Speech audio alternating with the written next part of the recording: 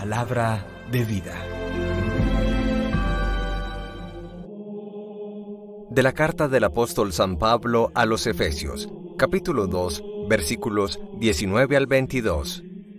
Ya no sois extranjeros ni forasteros, sino que sois ciudadanos de los santos y miembros de la familia de Dios.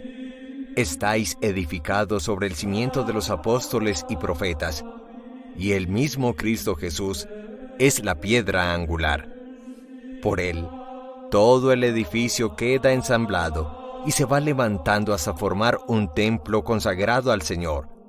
Por él también, vosotros os vais integrando en la construcción para ser morada de Dios por el Espíritu.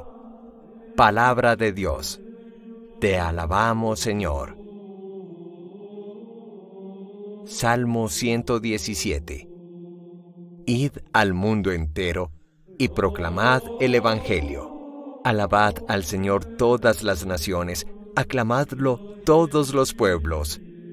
Id al mundo entero y proclamad el Evangelio. Firme es su misericordia con nosotros, su fidelidad dura por siempre. Id al mundo entero y proclamad el Evangelio.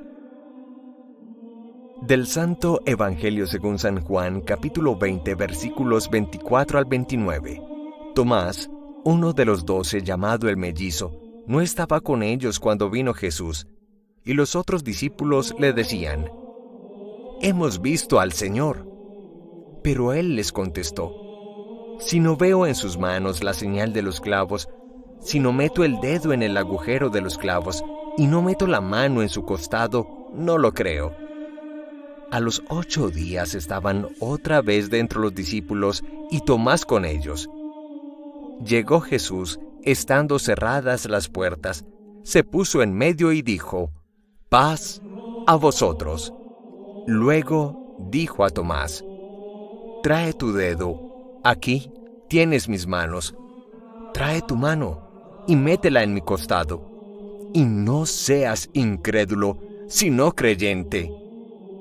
Contestó Tomás: «Señor mío y Dios mío». Jesús le dijo: «Porque me has visto, ¿has creído? Dichosos los que crean sin haber visto». Palabra del Señor. Gloria a ti, Señor Jesús. La Iglesia celebra hoy, con el nivel o el rango de fiesta litúrgica, al apóstol Santo Tomás. Todos conocemos su historia de incredulidad, narrada precisamente en el capítulo 20 del evangelista San Juan. Y a veces nos parece extraño o aún nos escandaliza cuando en el fondo muchos de nosotros tenemos, a la manera de Santo Tomás, una fe que pide pruebas, que no se entrega de manera simple, confiada y, si se quiere, desnuda, a creer en el Señor. Sabemos por el relato evangélico que Jesús se había aparecido al grupo de sus discípulos sin Tomás, y ante la expresión admirada de todos los apóstoles de haber visto a Jesús resucitado, la respuesta testaruda, cerrada de corazón de Tomás nos pone a todos a pensar: no lo creo. Y pone de presente una prueba: tengo que meter mi mano en la llaga del costado de Cristo y tengo que introducir mis dedos en las llagas de las manos abiertas de Cristo. Así somos los seres humanos, pidiendo permanentemente pruebas para creer. Hoy a veces por el racionalismo al cual queremos endiosar y decimos: si mi razón no lo acepta, no puede existir esta verdad de fe, no puede existir la evidencia de Dios. Es absurdo, pero la verdad es que si Dios se pudiera entender por la razón, sencillamente no sería Dios, porque Dios, que es el absolutamente trascendente, supera una de las instancias más importantes de conocimiento humano, como es la razón. Pero en un segundo argumento afirmamos que cuando colocamos a la razón como la última instancia de conocimiento del hombre, la estamos endiosando y no deja de ser una realidad creada por Dios, una creación, una criatura, y por tanto la razón no es Dios. Es ahí cuando nos equivocamos los seres humanos y olvidamos que se conoce también por la experiencia, por la intuición, y se conoce sobre todo por la fe. Pero avancemos en nuestra reflexión. Jesús en un segundo momento se aparece resucitado al grupo de los discípulos, en esta ocasión con Tomás, y de manera directa increpa su testarudez, su incredulidad, y le invita a meter sus dedos en las llagas de sus manos y a introducir su mano en la herida de su costado. Inmediatamente le dice que no sea incrédulo, sino creyente. Esto abre el camino a una verdad profunda. Tomás es el primer apóstol que manifiesta el señorío y la divinidad de Jesús cuando afirma: Señor mío y Dios mío. En el fondo, aparentemente a partir de su terquedad, de su obcecación, el Señor se sirve de este pobre instrumento humano para permitir de cara a los demás discípulos que Tomás haga profesión de fe del señorío y la divinidad de Jesús.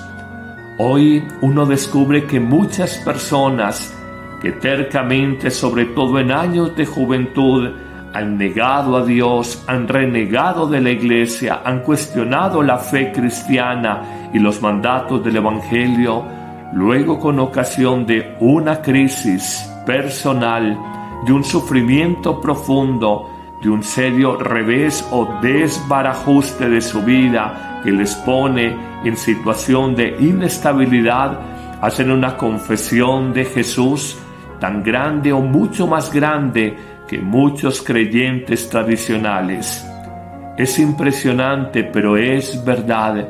Muchas personas que han trasegado por los caminos del nihilismo, la nada, del escepticismo, de cuestionar cualquier expresión de fe, cuando con ocasión, repetimos, de una crisis se encuentran con Dios, hacen una afirmación ejemplar y única de su fe en Dios y su amor, en Dios y su poder, en Dios y su fuerza sanadora, liberadora, restauradora para la vida. Terminamos nuestra reflexión con la magnífica expresión de Jesucristo cuando, después de reprochar a Tomás y decirle: porque me has visto, has creído, lanza esta hermosa bienaventuranza: dichosos los que creen sin haber visto.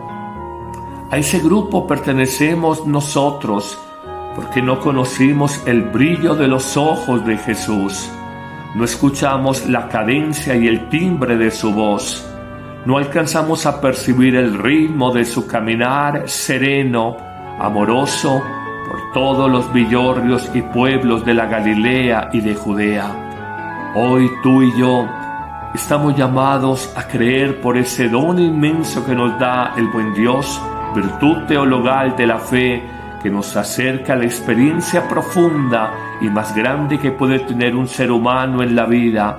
Por la fe, experimentar la nueva vida, el más grande amor, la más profunda transformación que solo Jesucristo, manifestación de Dios, puede comunicarnos, puede darnos.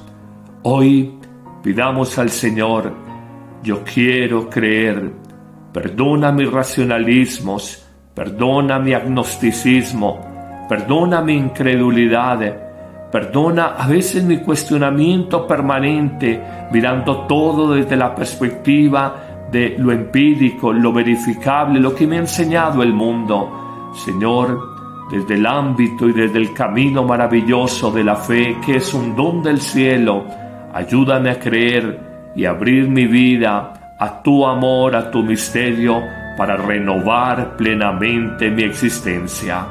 Que el Señor te bendiga abundantemente en este día, en el nombre del Padre, y del Hijo, y del Espíritu Santo. Amén. En julio, cuando iniciamos el segundo semestre del año, te invitamos a compartir con nosotros la nueva temporada Recupera el sentido de vida.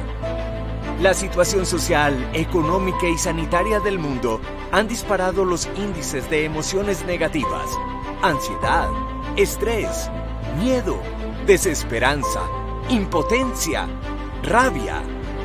Redescubre el sentido de tu existencia y vive con mayor sentido de pertenencia, con propósitos más claros, con un horizonte más trascendente. Construye una nueva historia que narre las metas alcanzadas que has hecho, más allá del dolor y el fracaso. Acompáñanos todos los martes y jueves, en vivo a las 9 a.m., en nuestros canales de YouTube y Facebook Live. Padre Carlos Yepes y Amén Comunicaciones.